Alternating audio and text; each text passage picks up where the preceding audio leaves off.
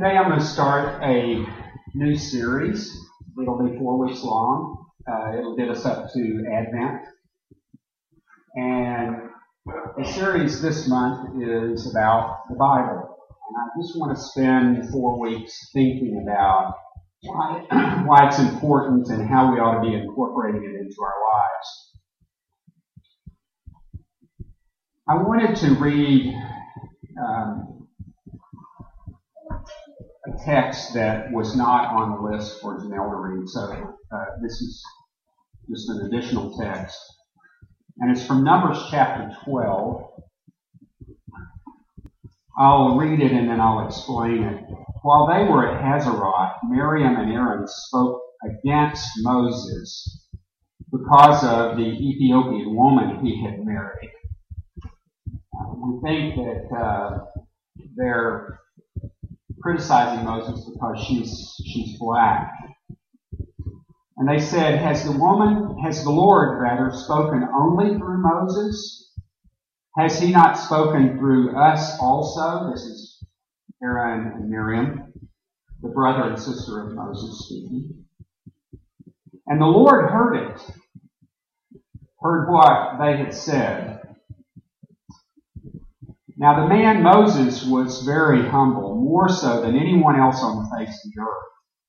Suddenly, the Lord said to Moses, Aaron, and Miriam, "Come out, you three. Come out to the tent of meeting." So the three of them came out, and the Lord came down in a pillar of cloud over the tent of meeting and stood at the entrance of the meeting of the tent. And he called Aaron and Miriam, and they both came forward, and he said, "Hear my words." And you can almost, if you could have seen God, it was almost like he was doing this, pointing his finger at them. "Hear my words. When there were prophets among you, I, the Lord, made myself known to them in visions. I speak to them in dreams. Not so with my servant Moses. He is entrusted with all my house. With him I speak face to face, clearly, not in riddles, and he beholds the form of God." Out of this little confrontation between God and Aaron and Miriam, Miriam develops leprosy because of God's anger with them, and they're proposing to speak for God. So God makes sure that they get that in no uncertain terms, that Moses is his spokesman, and Moses is the one to whom he speaks, as he says face to face. The other text, and I'll relate this in a while in the sermon, but the other text is from Hebrews chapter 1, and Janelle has already read this to us. But it's a very, very important text that I want you to think about and really take into yourself. The Hebrew writer says, "Long ago, God spoke to our ancestors in many and various ways by the prophets. But in these last days, he has spoken to us by a Son, whom he appointed heir of all things, and through whom he also created the world." So both of these are texts about God communicating. God communicates with Aaron and Miriam, and he says, "I want you to understand that I speak through Moses." The Hebrew writer says to his audience, to the people that are reading his letter, or her letter, depending on who wrote this, that God's spoken in a lot of ways through the prophets in the past, but today he's spoken by his Son. We worship a communicating God, and I would dare to say that God's communication and his desire to communicate is one of his premier qualities. He's a communicating God. Creation was accomplished by communication. God said, let there be light, and there was light. It was through communication. God's relationship with mankind after that initial act of creation was characterized by its communication. So after Adam and Eve ate the fruit, disobeyed God, God comes into the garden and he says, hey, where have you guys been? You hadn't been showing up for our evening visit. Communicating God. And God says, something's different about the communication. What's happened? God communicates with Abraham. Genesis 12, well, after that, Genesis 17. Actually, also in chapter 12. God comes to Abraham and he says, I'm going to make you a great nation. And then he comes to Abraham's tent and he says, I got a couple of things I need to talk to you about. Communication. You and Sarah are going to have a kid in your old age. And I'm going to destroy Sodom and Gomorrah because of the wickedness of those two cities. Communicating God. God directed Moses to deliver the Israelites from Egyptian captivity. And later, he talks with Moses about the future of Israel, communicating God. To Paul, he gave a role to play in the presentation of the gospel to the Gentiles, and he did it through communication. To John, he gives the Revelation, the last book of our Bible, communicates with him. You find these incidents all throughout Scripture, where God, in one way or another, steps down into our lives and says, this is what I'm up to, and this is what I want you to do. So knowing this pushes me in a particular direction if I take it serious. Knowing that I serve a God who loves me and who wants me to let him he wants to let me in on what he's thinking, really opens up my life in some interesting ways to wanting to know further about this God. It makes me have greater awe about the Bible. It makes me want to know what God wants to tell me. I think that's what the Bible reflects, is the way he has used people and events and time to let us in on his work. It makes me wonder. This gets back to what Bev was talking about, our wants and our oughts, how those don't always match up. And knowing that I have this God that wants to communicate with me makes me want to think about how I make a place in my often too very crowded life to listen to God. I'll talk more about that in a while. And it makes me wonder how I'm going to let this have a greater place in this, my heart, so that it informs my life and helps me to live in a way that is authentic and real, and has integrity in it, and honors this God that wants to keep me. So that's kind of food for thought as we work our way through this. But today I want to talk about why the Bible is important. I want to go back to the first point that we've made, and that is that God is a communicator. One of the things that you find about this God is that he wants us to take him serious.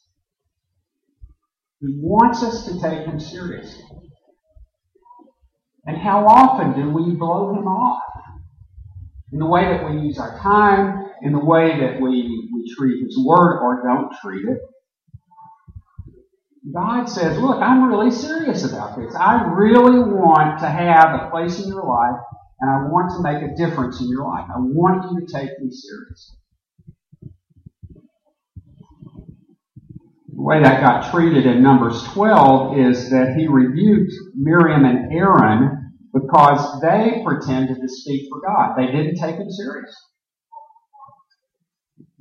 And Miriam got a temporary case of leprosy because of it. It's God's way of saying, I want you to listen up. I want you to listen to what I'm saying. And I am dead serious about it. That's Logue's translation, but that's what God was saying to Miriam. He says, when there are prophets, I make myself known to them in visions, but not so with Moses. I speak to him face to face. That's picked up again in Exodus chapter 33, where Moses goes to the tent of meetings. We've talked about that before in a sermon. And it says, thus God used to speak to Moses face to face as a man speaks to his friend. There are lots of places in the Bible that say things like this. Jeremiah 26, heed the words of my prophets whom I send to you. That's God speaking. God again, I persistently sent to you my prophets, but you would not listen. That is again from Jeremiah. From Hosea, I spoke to the prophets. It was God, who multiplied the visions. What he's saying there is, I was the one that was concerned about the communication. It was I who pursued them. It was I who opened up the gates of communication with people. I, God. Too often it doesn't go the other way, does it? That we don't return that favor to God. From Hebrews chapter 12, see to it that you do not refuse the one who is speaking. The Hebrew writer says to his author. Don't refuse God. Make sure you listen. So God is a communicator, and he communicates with great seriousness. He really wants us to understand what he has to say to us and to treat it with great seriousness. God is also persistent. He's so persistent. Francis Thompson wrote an epic poem. It's a monster-long poem called The Hound of Heaven. And The Hound of Heaven is about God. And in his poem, in his long epic poem, he pictures God as this big hound dog. I can just see the long floppy ears and the loping pace of this dog that pursues us down what Thompson calls the labyrinthine ways of time. He just keeps after us. He just keeps pursuing us. Because he loves us and doesn't give up. That's the persistence of God. In his second letter, Peter told his readers that God's apparent slowness, the fact that the kingdom has not come in its fullness yet, and the time that we expect has not come yet, Peter says, don't get too impatient here. That's God's way of giving you an opportunity to repent. He's a persistent God. He doesn't give up easily.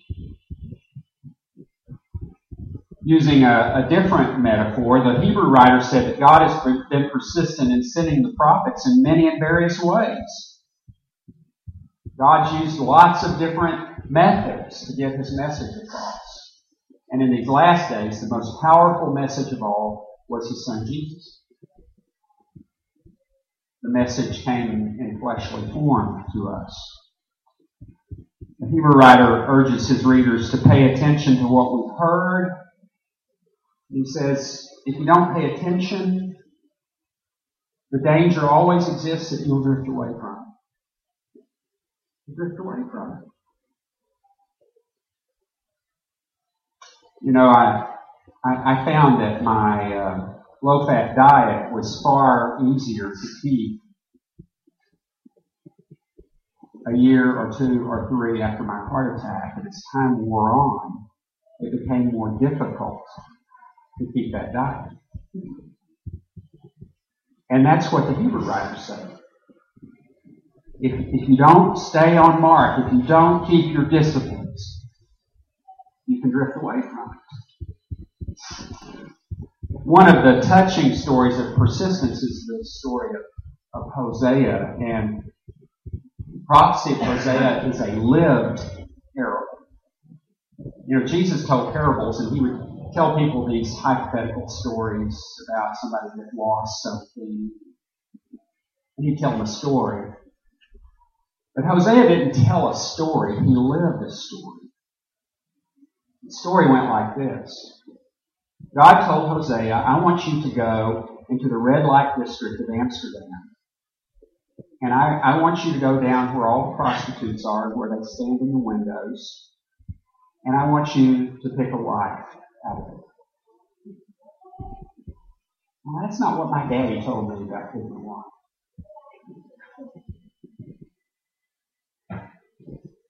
But see, this is a lived parable, and there's a point to it. So Hosea goes down to the red light district in Amsterdam, and he finds a wife named Gomer, and he takes her home.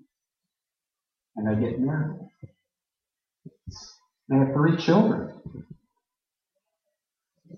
And after that, Gomer says, I really long for the good old days back in the red light district. And so she goes back and gets in a storefront window and flies her wares. And God says to Hosea, I want you to go back down there and find Gomer, and I want you to bring her back home. Well, if you were up to what God was saying in that message, you know that Gomer was really Israel. And Hosea stood for God. And God was saying to Israel, that's how much I love you. First of all, your life, when I chose you, when I picked you, was no better than Gomer's was. And you have, in spite of our relationship, in spite of all that we've been through together, you have gone back and picked that life up again, and I still love you. It's a persistent God. In the Bible, we learn this story. This is the story of the Bible from start to finish. It's the story of this persistent God that loves us so deeply that He just keeps coming back and coming back. And why would we want to know that? That's a story that will sell newspapers, I'm telling you, in this dark world. Because how many times do we find that people are willing to reject us quite quickly when we make a mistake, when we say the wrong thing? And they just give up on us. But God says, I love you. I'm in it for the long haul. So far we've said that God is communicating and revealing, and we've also said that He's persistent.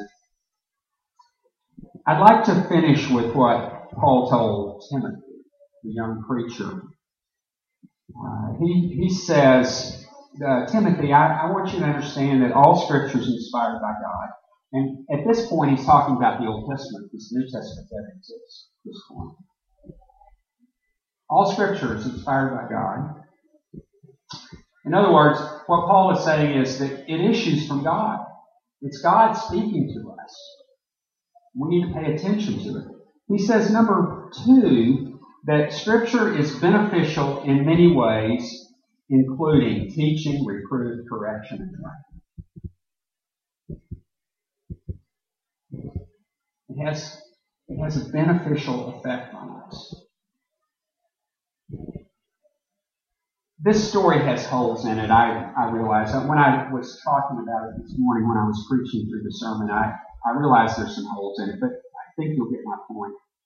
I was listening to NPR coming in, and one of the stories was about a man in New England who wanted to, he does travel things, I think. I only heard a little piece of his story. He does travel stories, and he wanted to go to the South and do some travel stories. And South's built to the Bible It's the Bible Belt. That's how we kind of think of the South. And so he talks about how he's made multiple trips to the South. He just keeps going back. And he said, I don't try to go to the tourist spots. I try to go to off the beaten path kinds of places. And he really looks for people. He wants people's stories. He wants to get to know people. And he said, one day, he said, I had my map out. I was in my car and I was trying to find this church that I was going to go to. And he said, this lady pulls up. She sees me looking at my map. She says, honey, are you lost?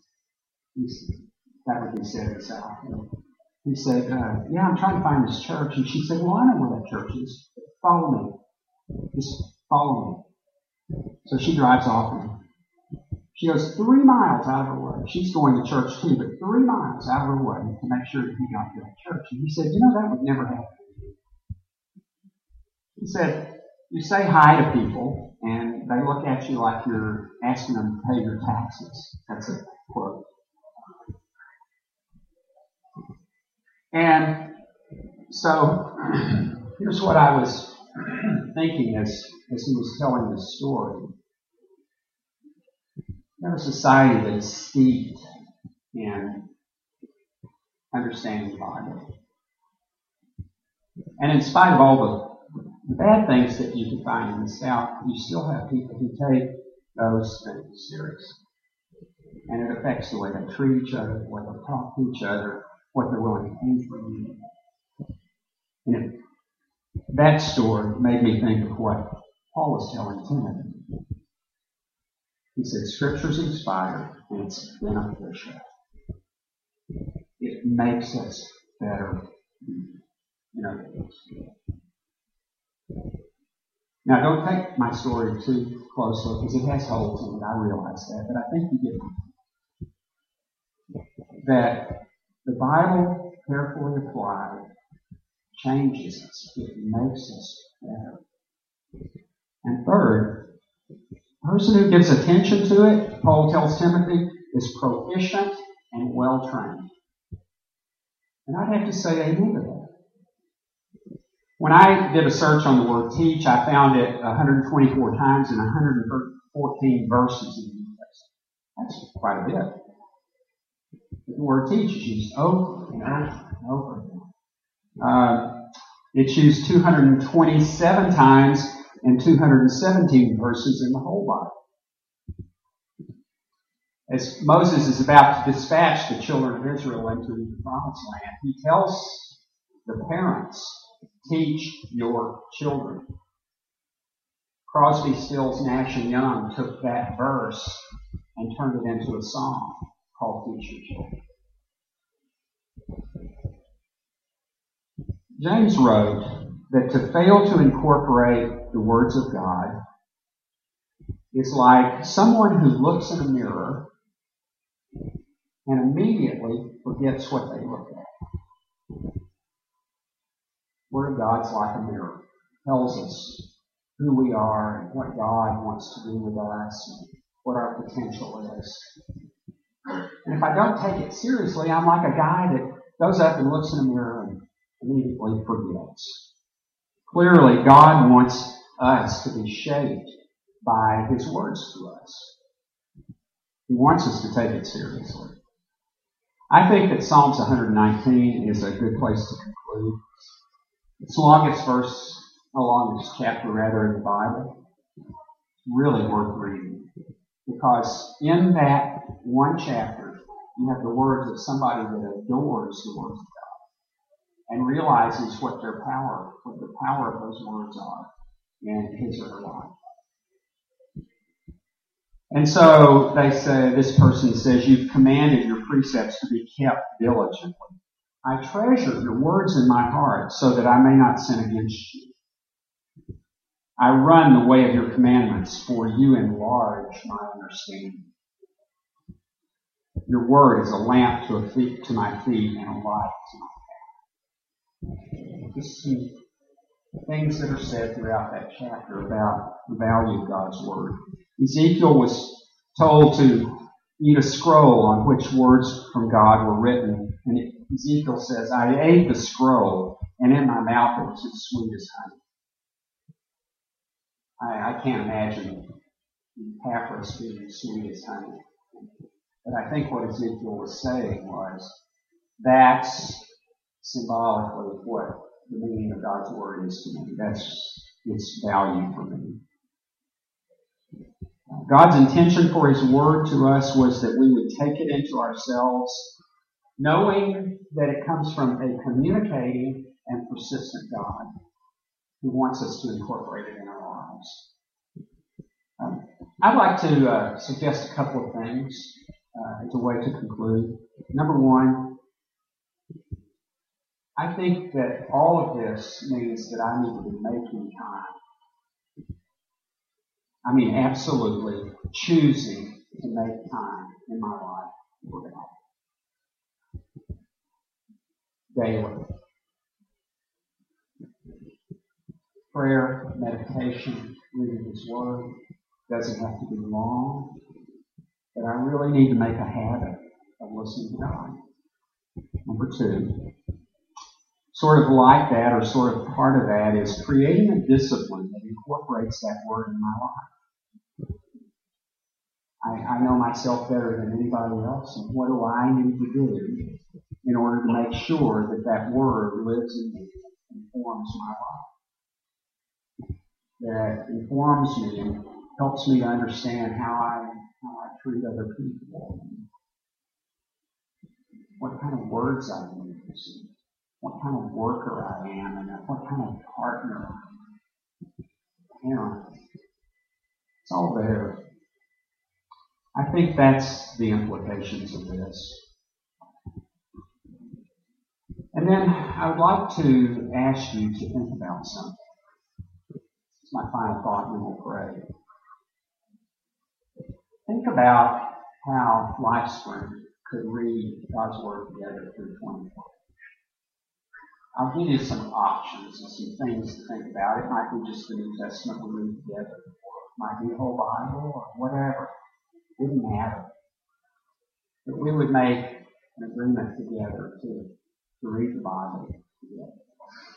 And we talk about it together in various ways. Give that some thought. What would that look like? So with that, let's pray. Dear God, may we give a place for your Word in our lives. May we listen to you and seek to know your will. In Jesus' name.